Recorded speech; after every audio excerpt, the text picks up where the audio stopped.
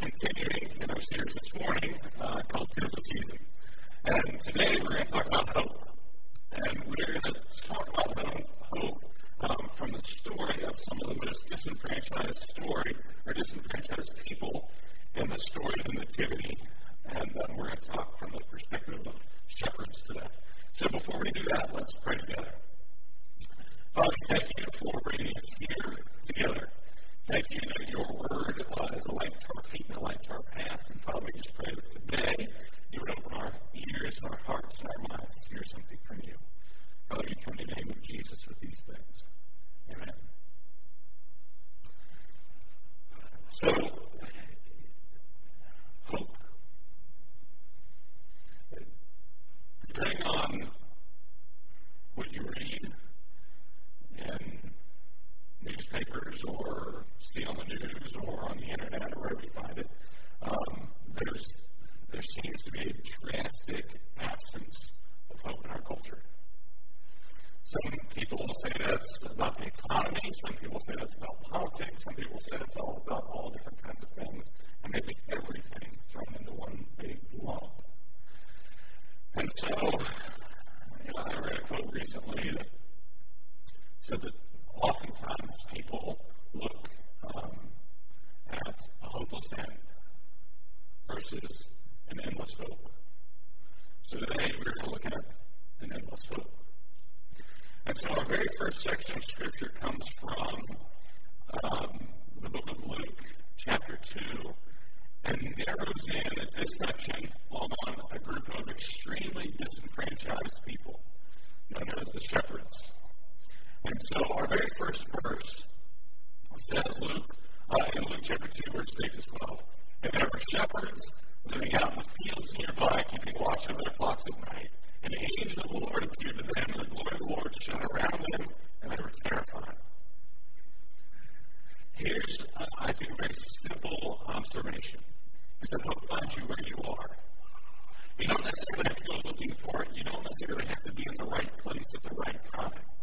And here's why. God does not need a GPS to find you. He is not in heaven going, I haven't seen Anita in a while. I wonder what she's up to. He already knows. And if Anita is like me, she's going, crap. Right? Okay. The shepherds are out doing what they always do. Now, the reason why God goes to shepherds and tells them this news is a mystery to most people. God doesn't go to the religious elite. He doesn't go to the people who should know all the prophecies. As a matter of fact, when we'll get into this before Christmas, the people who should know where Jesus was going to be born didn't. They had no clue. If you remember the story, when the wise men show up and they go to the local Roman ruler and they say, "Hey, we're looking for the new king," and he says, "What?" So he calls the local religious people and they say, "Oh yeah, well the prophecies say this." But they're completely unmoved by the prophecy. They're completely disengaged from the Messiah coming into the world.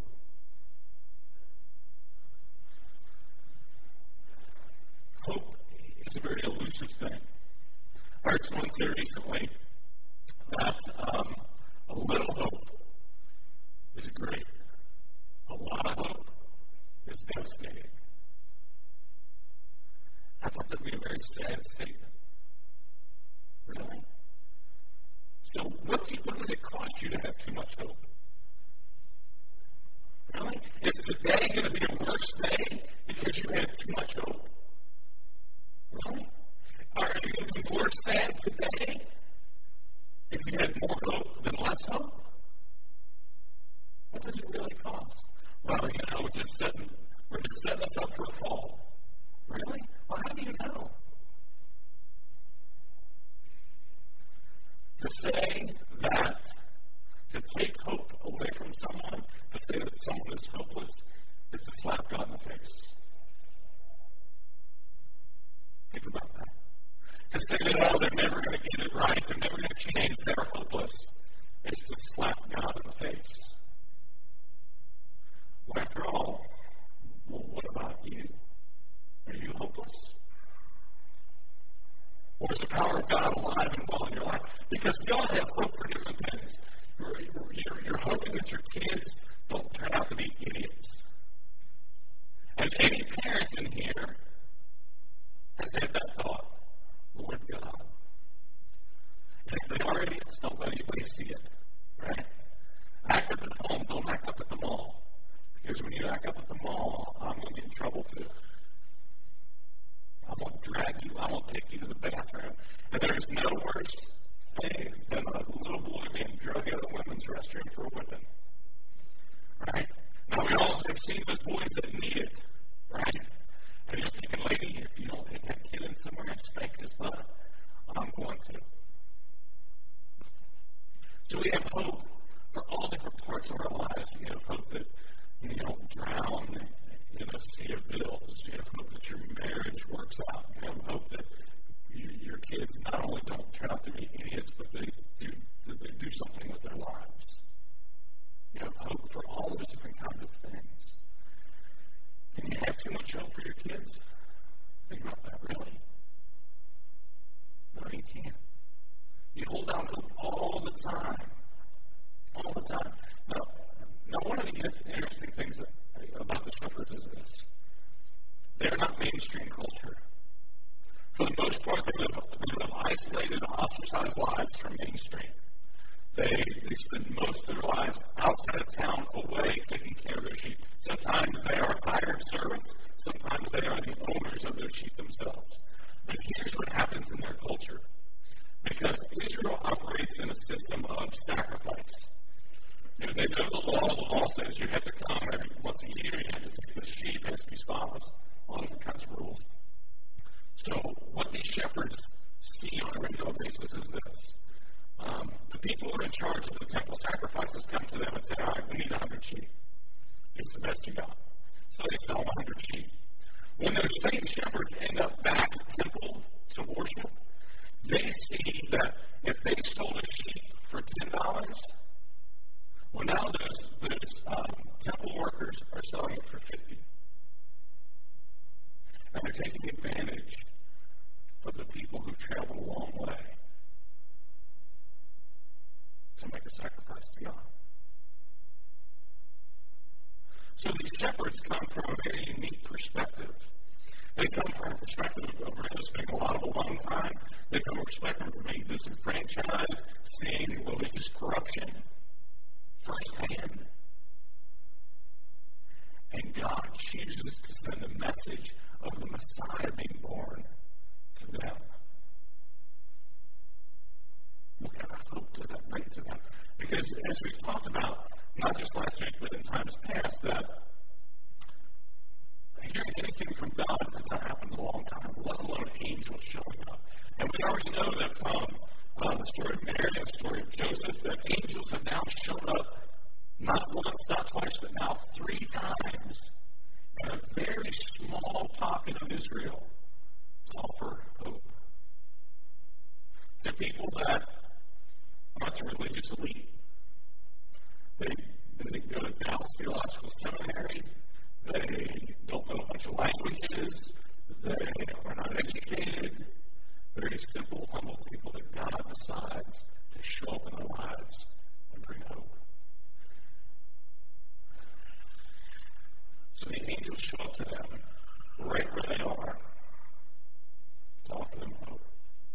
Now, the second point, I think, is something you identify probably very easily, and that is this, that hope thrives in community with other people. Well, there's other people around you that need hope. There's other people around you sitting right here that have hope. One of the best things you can do in your walk with God is to surround yourself with those kinds of people. How many of you know a negative person? Okay. Yes. I was going to say, some of you are sitting next to them right now. And how many of them are in this room? Hayden is not a negative person. In spite of what Chris says. Yes. Okay. Hope thrives in community. Imagine if you were the only shepherd out there and the angels show up and say, hey, Bob, here's what you need to do. And you're the only one that gets that message. How eager are you to go, okay, hold on a second. I'm supposed to lead the sheep. I'm supposed to go into town by myself, wander around looking for a pregnant woman, and say, hey, some angels told me they will lock me up. They will absolutely lock me up and throw away the key if I go into town telling this crazy story. But thankfully, they were not alone. There's a group of them. They see the angels, and the angels said to them, don't be afraid. Just a side note. The power of community can be both good and bad. So you have a group of people that are afraid, and they act on that fear. And then pretty soon you have a mob. You have a mob mentality, and all kinds of stupid stuff happens. You get hurt. I mean, it always amazes me that in any sport, it doesn't matter what it is, some sport wins the national title in a given sport. What happens in their town? They turn cars over and light them on fire, and they throw them. That's not really. Now think about it. If you're the only fan out there on that street, you're probably not going to light a car on fire and tip it over. Right? Just celebrate. Right? Imagine Cooper a couple weeks ago did what only one of two schools did, and that was make it to the state championship in 5A, right? 5A, okay. They were only one of two schools to make it to the state championship. They came in runner-up. But imagine in downtown Union, Kentucky, right? Karina Egger is the only person in the Kroger parking lot, right? Celebrating possibly what was going to be Cooper's win. And as they win, she is lighting cars on fire and tipping them over and throwing Molotov cocktails in the Kroger window. Right? That's not going to happen, is it? No. When you throw Mitchell in the mix, and Kenny, and some of the other crazy siblings they have, and now bad stuff's going to happen. Right? So the mob, because they're genetically Bob Sinclair, so the mob mentality, right?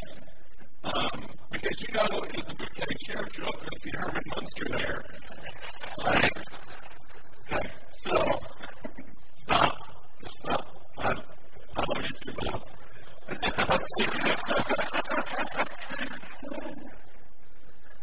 That's possible. Okay. So the mob mentality isn't always a good thing, but in this case it certainly is. You imagine these shepherds, and again, they only heard stories about this kind of stuff happening. And by stories, I mean generations ago, when they heard about God speaking to people and the angels showing up, and that kind of stuff happened. They've only heard those stories.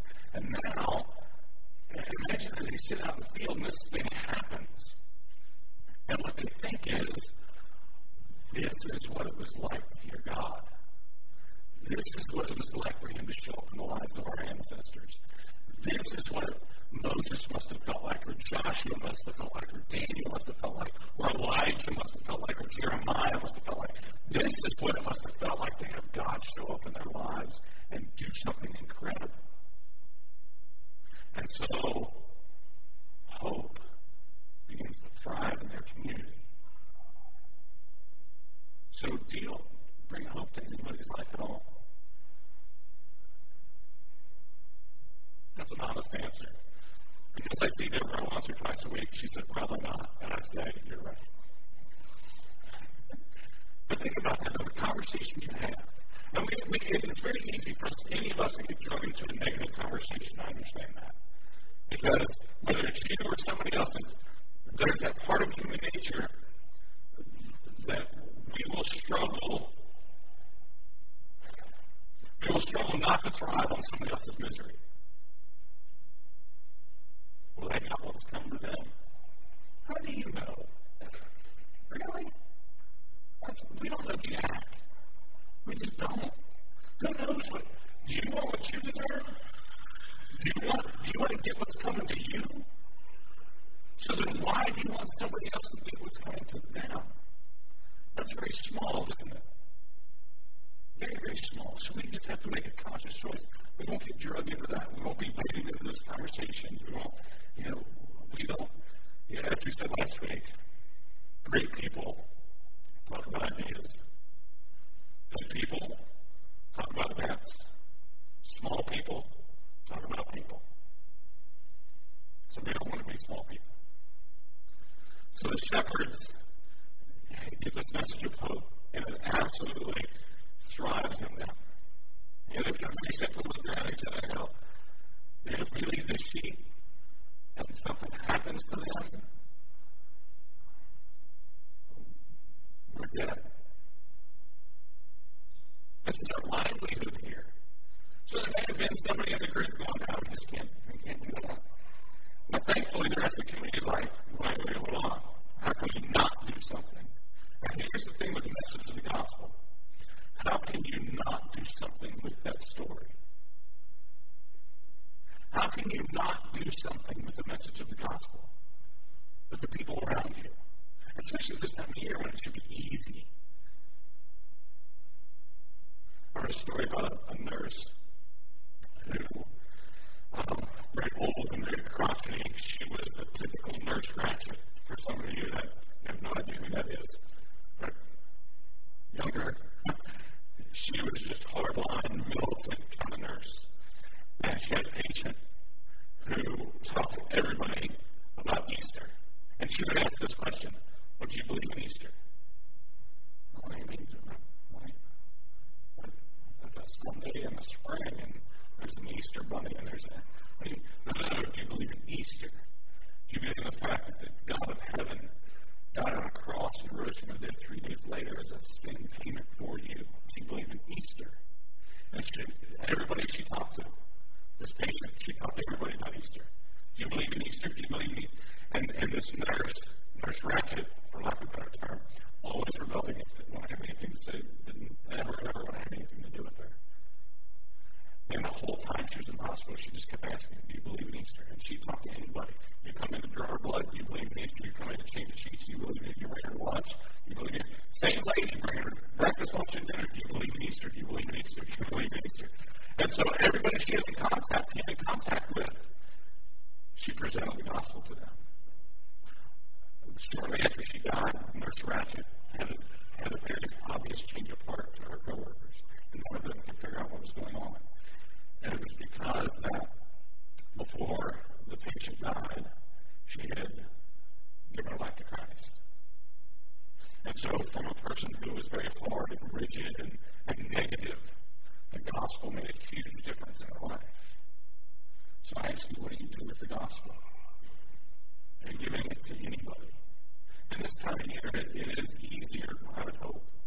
You don't have to beat people over the head with a manger scene. But I mean, Jesus really is the reason for the season. And do we take advantage of those opportunities to talk about that? The angel said to them, don't be afraid. I'll bring you good news of great joy that will be for all the people. All the people. All the people. Not just the people that you like and get along with. Not just the people you think deserve it. But for all the people. Now understand, Jews had spent their entire lives believing, let me read something, one more here. Today, the town of David, a Savior has been born to you. He is Christ the Lord. You understand that Christ is not Jesus' last name, right? Okay. So if people say Jesus Christ, really? So here's what I say to people when they say GD or Jesus Christ. This is typically what I say to them. What does he have to do with this? Or I say, when somebody who may or may not be in this room hits a bad golf shot, and they say GD or Jesus Christ, I say, don't bring him into this. He didn't do that. And now most people I'm around look at me and go, oh, okay. So the name Christ means Messiah. That's what it means. The Jews spent most of their lives believing that the Messiah was just for them. I don't think we have any Jewish people here today. Most of us are Gentiles. They believe that Messiah is not for us. So the shepherds gave the message that the Messiah is being born right now, and he's for everybody. Now that meant a different thing to them because they're not the religious insiders. They probably don't go to synagogue, they probably don't sit, they've never been asked to stand up and read. So when they hear the message that the Messiah is being born, then that news is for everybody. That's a life-changing event for them. Absolutely transformational for them. That the Messiah is coming. And you're telling us? Why pick us? Why are you involved in our lives at all? This will be a sign to you. This is a very important part. This will be a sign to you. You will find a baby wrapped in cloths and lying in a manger.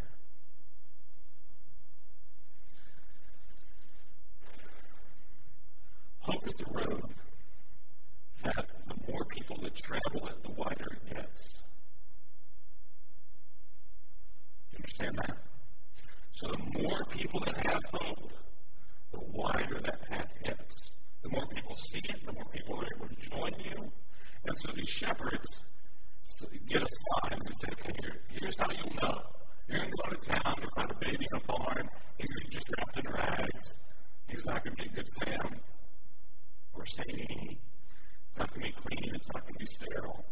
There's not going to be a midwife there. There's not going to be any help. That's how you know that what we're saying is true. And so they take off. So hope thrives in community. And number 3, God's word gives hope. Okay, remember what the angel said to them? Hey, this is a sign. Take off. When the angels had left them and gone into heaven, the shepherds said to one another, let's go to Bethlehem and see this thing that's happened, which the Lord has told us about. So they hurried off and found Mary and Joseph and the baby who was lying in the manger. When they had seen him, they spread the word concerning what they had been told about this child. So here's the catch in our lives. And we read the story about and by the way, there's the list of prophecies about Jesus is endless. I mean, from the book of Genesis on to his birth, and actually up until his death, there's prophecies about him. Hey, this is where he's going to be born. This is how he's going to die. This will be his character. All that stuff. So the shepherds get the message that, hey, he's going to find him. Then they show up and find that what God told them is true. Okay, now think about Mary and Joseph in the barn, and she's giving birth. Okay. In spite of the messages that Mary and Joseph had, similar to our lives, we've probably heard God speak to us in a very clear way and said, this is what I wish for your life. And then because of pain or struggle, we doubt. And instead of that road of hope being really wide, it kind of gets narrow. And it gets harder to walk on because our kids are crazy and life is hard and bills and all the stuff of life. The road of hope gets very, very narrow and very rocky and very steep. And then God brings people in our lives to validate what we've heard and what he wants to do in us. So imagine the struggles that Mary and Joseph are already having. They are poor, they're away from home, and she's giving birth in a barn. And then all of a sudden, a bunch of shepherds smelling nasty. Okay, now, we all have babies. I don't show up in the delivery room, right? I'm going to be no help to you there, right? I'll show up like a Brayton when the tornado's coming through, and I'll be in the room, and I was the only, for a long time, I was the only one that said you through the whole Brayton for probably a bunch of crazy Amber reasons. But when I'm in their hospital, there's a tornado happening where there's a warning. So we're just hanging out in the room. And the nurse comes in and says, well, if there's a tornado, this is what you'll hear. And Kevin and I are like, well, somewhat, and she's opening the windows and all kinds of stuff. Like, well, it was a color, right? You're going to hear a code word that's a color. And I think it was black. Mr. Ryder, you might be very offended. That's what I'm saying. So here's the deal. If something bad happens, the word you're going to hear is black. Right? I was offended for you. Okay, so I'm going, well, shouldn't we be in the hallway or shouldn't something else happen? And right now, as I'm telling the story, I'm thinking, I hope none of you are offended by Amber and I's silliness. But if you are, you might be in the wrong church. I'm just saying. So, I've never shown up, give me a couple days, I'll show up the next day.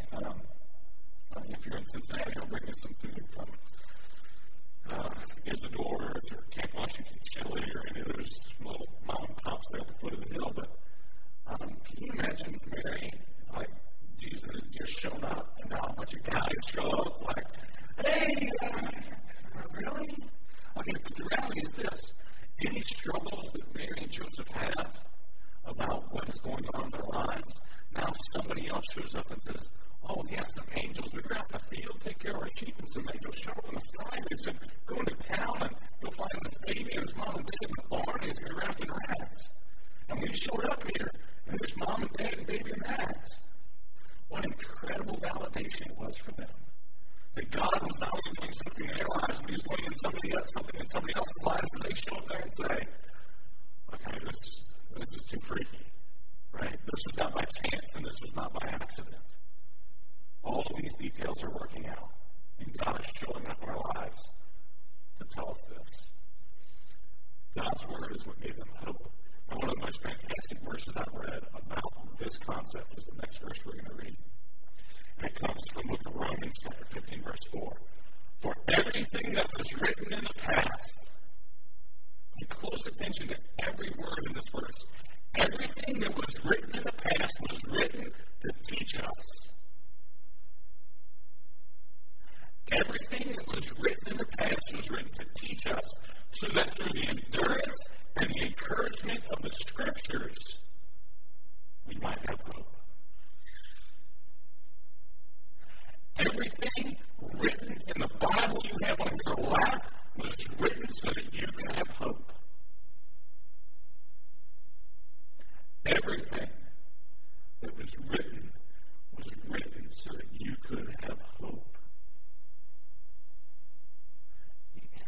Wait, so even the obscure, goofy stories about wool underwear from the Old Testament, I challenge you to find that story. Weird.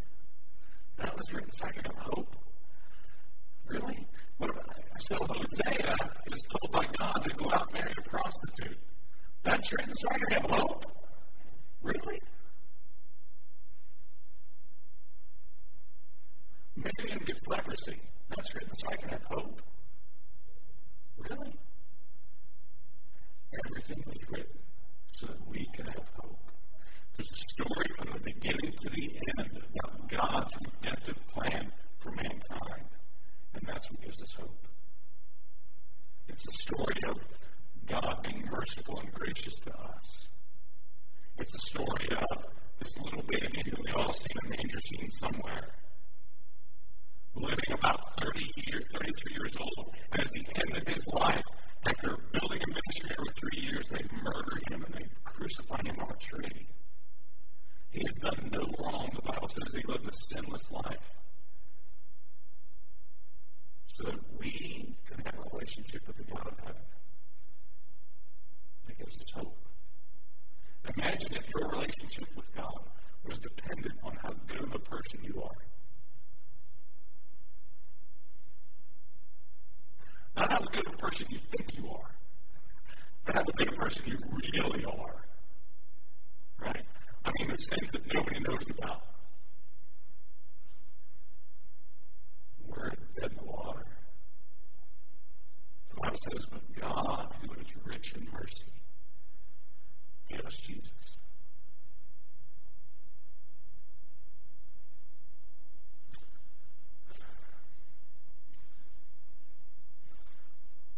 last verse. Hope is meant to be shared. The shepherds show up to the manger. We don't know how many there were. There may have been 2, 5, 20. We don't know. But they show up to the manger. They freak Mary and Joseph out maybe a little bit. But at the end, it's encouraging.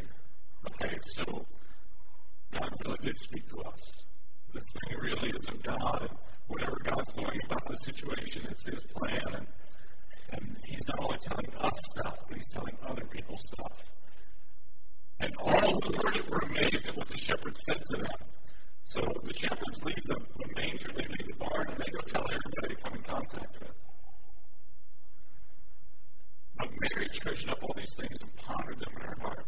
The shepherds returned, glorifying and praising God for all the things that they had heard and seen, which were just as they had been told. Everybody they told were amazed. Can you imagine walking down the street and you get these nasty, smelly shepherds coming up to you like, hey, wait a minute! And you're flashing back to the last football game you went to and the homeless people accosting you, right? It's not far from that reality. And so they tell everybody they come in contact with, regardless of what those people may think. But think about that. You have these shepherds walking up the street in downtown Bethlehem, and everybody's dressed right and smells right, and they look right, and they all this stuff, and then you got these mangy, dirty, smelly shepherds going, hey, they probably stink of wine and liquor. What else are you going to do out there? And so hey, you got to listen to us. You're like, oh, just give me some money and get up. Oh my gosh, you smell horrible. They told everybody they came in contact with what they had seen and heard. Everybody knew what had happened in their lives. So here's our question. Does anybody know what's happened in their lives? Who was the last person you had a real conversation with where you said anything like, man, I once was lost, but now I'm found, I'm blind, but now I see. And now I don't have my act together. No, I don't make every choice that honors God. No, I don't do that. At the end of my day, here's what I have. The fact that the God of heaven paid for my sins on the cross. And because of that, I have a relationship with Him. I have hope in this life and hope for the future life. That's what I have. You don't have to use those words or even in the same context. But does anybody know what God does in your life? How God rescues and redeems not just you, but the people around you. How God offers you hope. And maybe this is one of the first times you've ever heard that the God of heaven loved you that much. So then what will you do about that information? Will you just stay an outcast and ostracized, or can you say, well, that's good for them? They got that Jesus thing going on, more power to you. I won't interfere with that. Hope it works out. They found Jesus. You understand? Jesus was never lost. Right? You didn't have to find Him. He chased you. He ran you down to have a relationship with you.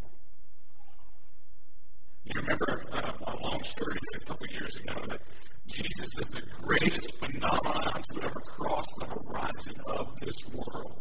He did that for you. He did that for you. Does anybody in your life know that? If no, why not? Are you afraid what they'll think? Are you afraid that, well, if you tell them you're a God follower, well, then you got to live up to that. Right? You got to start actually being a God follower. And this is the season for hope. I don't trust politicians or the government with my future. I love small government. I really do. They can do more with my tax dollars than big government can. I don't care what color you are. By that I mean blue and red.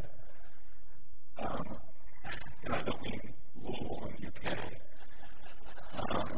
And somebody questioned me about that this morning. I go, okay. I trust God with my future. I trust God with my present. That's what I trust. But does anybody in my life know that? Some probably do, some probably don't. If they don't, I'm the only one to blame.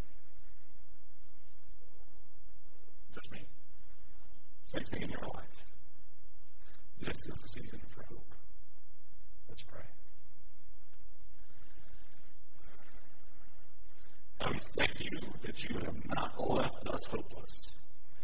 Not only did you give us Jesus as a payment for our sins, as our Savior, you give us the Holy Spirit to lead us and guide us in truth and to teach us. Oh, we just thank you for that. We thank you that you chose the things you chose, like the shepherds. Who didn't fit into most circles. There weren't many church. They weren't educated. They didn't have all the answers, or even look like they might have any answers. But you chose to reveal the message of the birth of Jesus to them.